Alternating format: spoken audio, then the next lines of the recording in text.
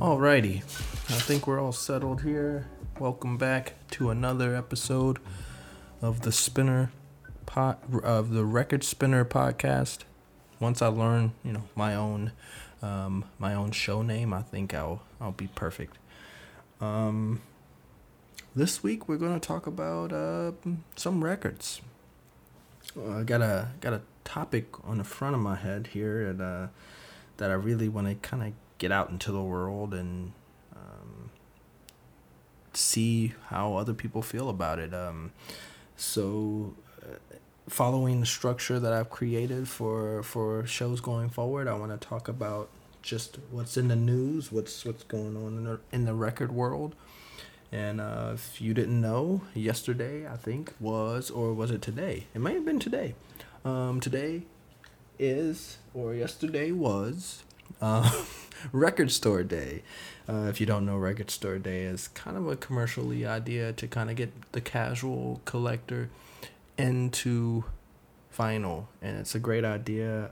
It's one of those things that I think helps advance the industry of music, helps advance the industry or the hobby of physical music and artistry. So I have nothing bad to say about it in that regard. But of course, it's had its own pushback in years for being described as a money grab or a way to overprice already overpriced records, which I could totally understand. A way to kind of flout one's authority and a prowess in the record collecting category, which I follow quite a few people on the social medias who do that very thing. You know, they have budgets for whether it be their own hard work, blood, sweat, and tears, or their parents. They have money to go and buy the new Record Store Day edition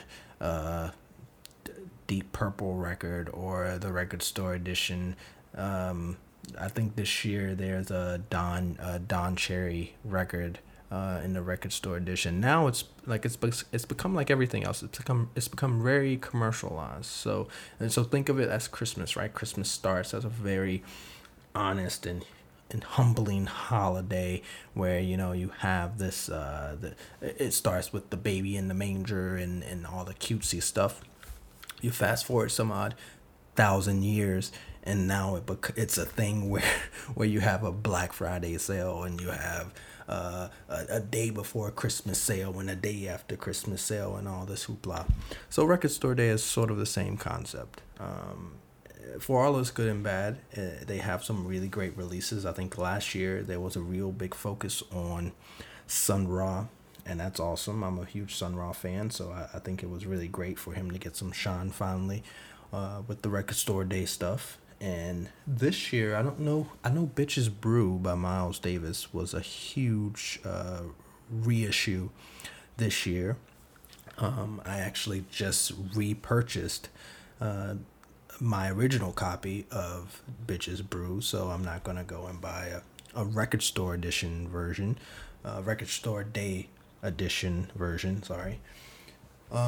But yeah, I think that's the big news. I don't want to spend too much on that segment, but if you participated, I participated this year.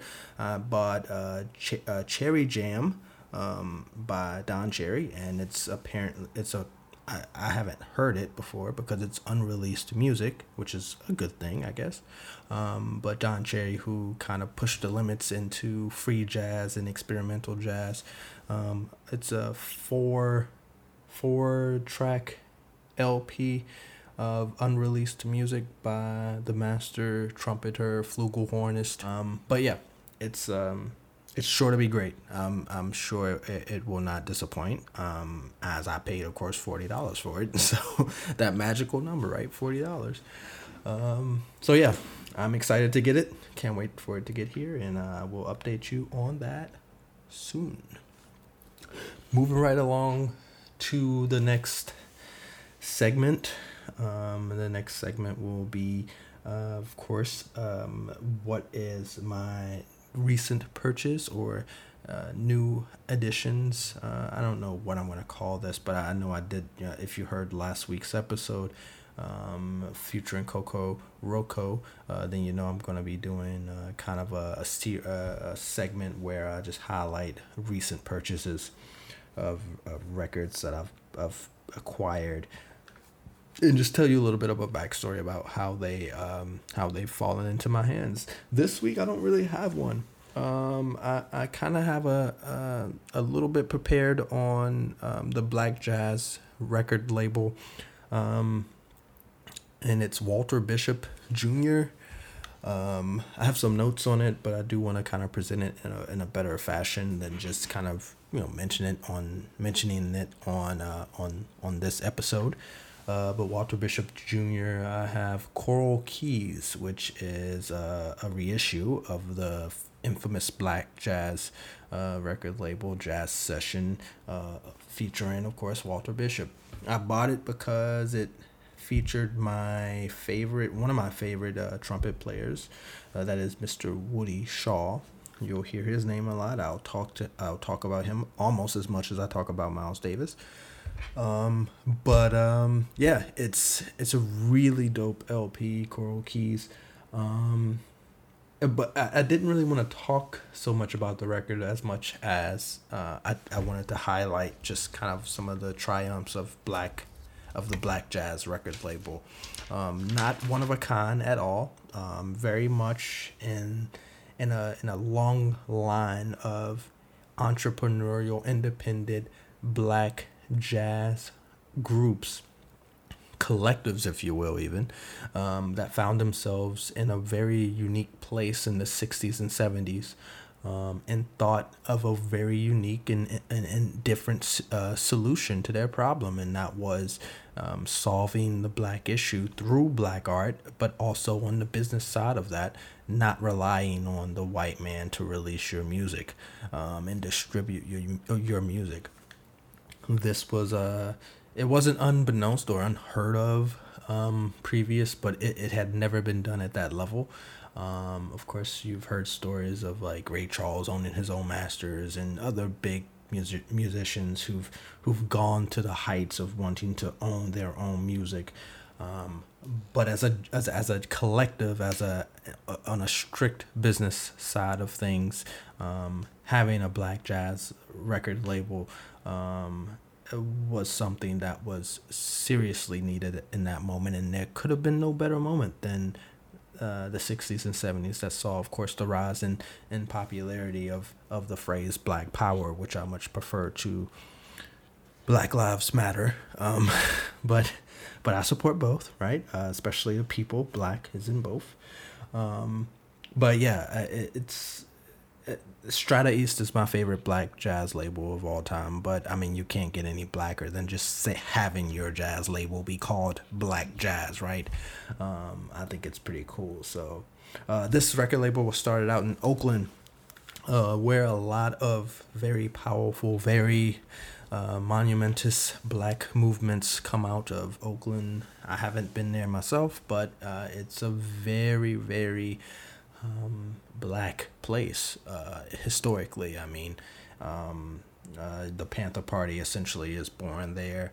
A lot of your, even prior to the Panther movement, you get a lot of Black movements that come out of Oakland. It's just a very, very revolutionary city. Can't wait to visit, of course.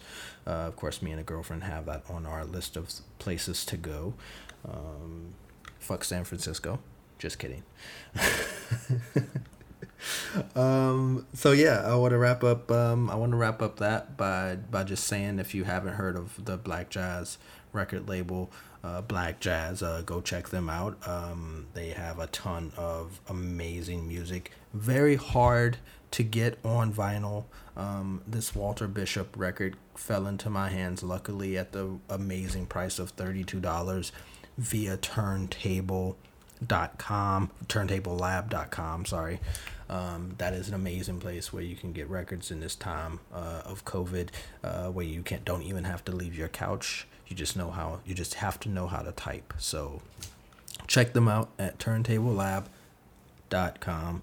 And again, Black Jazz forever, man, because yeah, We're the only ones that can do it like that. So so more power to us. Yeah. And with that, I'll turn it over into the main topic. The main topic today is kind of veering on the side of what I've mentioned at the very top of the show. Actually, it's it's weird. So Eddie Van Halen passed away recently. So it's weird that I'm now going from black jazz to Eddie Van Halen. I feel like that's a weird it's a weird transition, but whatever.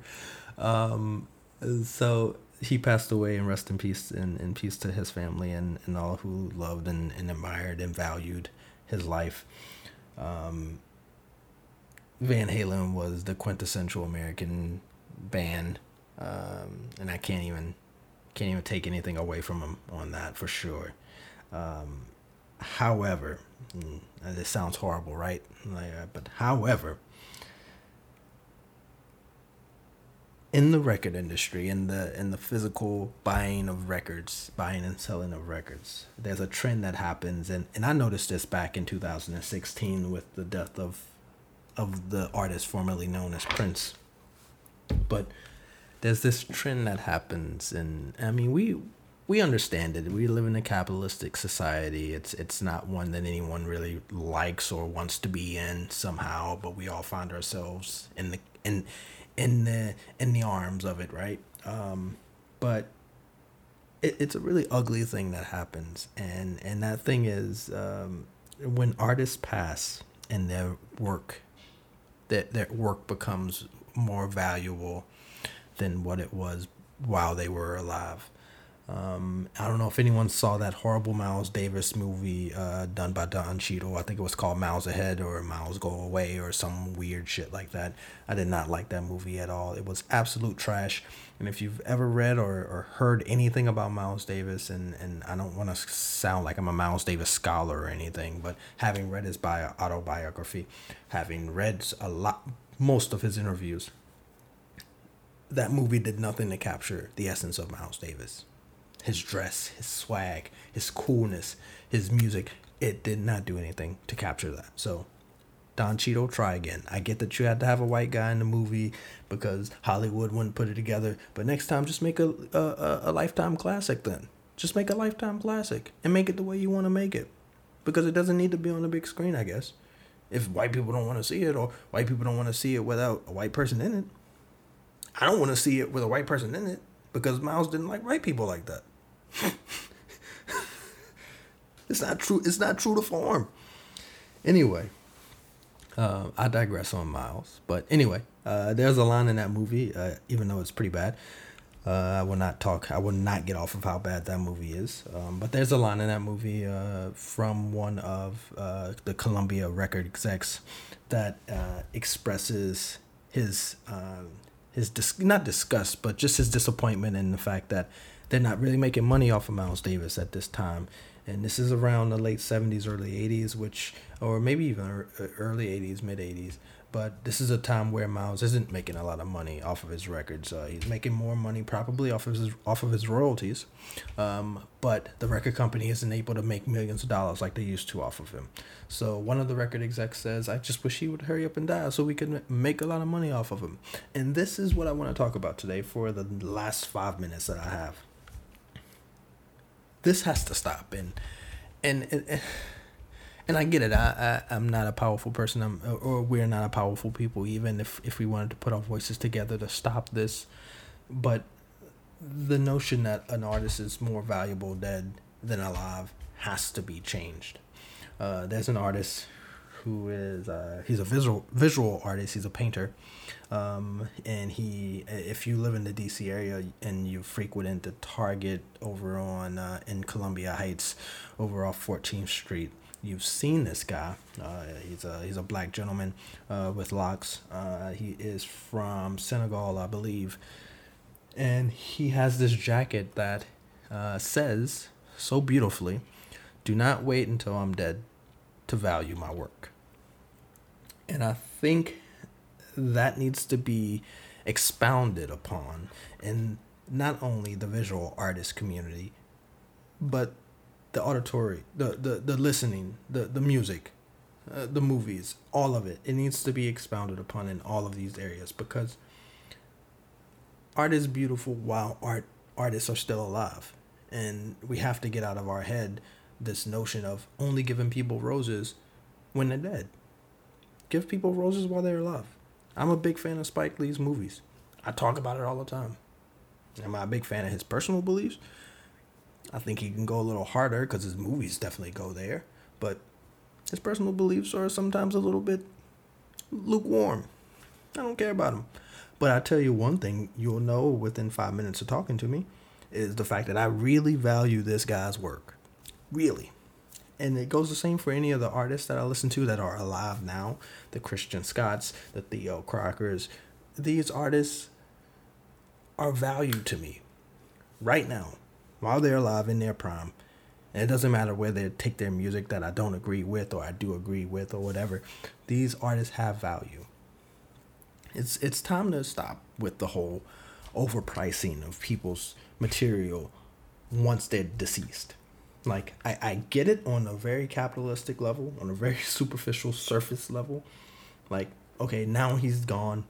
There's no more art to be had. Let's collect all of the stuff that we can from this artist. And let's price it at a place where we can now gain a profit. Because it's in value. It's in demand. I get it. I totally get it. It's a business. It's a genius move from the business aspect of it. But the thing is, these artists, a lot of times, art doesn't like business. Let's just keep it 100. And for an artist like Prince, who didn't want his music used in commercials or didn't want his music used in movies and all types of things that he didn't have power to approve of, it's just sad to see once they pass away. Now it's just their way is out of the window. So I say all of that to say peace to Eddie Van Halen and his family while they're grieving, of course. Peace on their hearts. And I hope that whatever his wishes were with his music that he owned, that he created himself and with his group, that those wishes be respected, and yeah, more power to the artists, because the business side of this stuff gets very, very ugly, and it's not, I'm not a fan of it. So that's all I got. Until next week, until next time, whatever.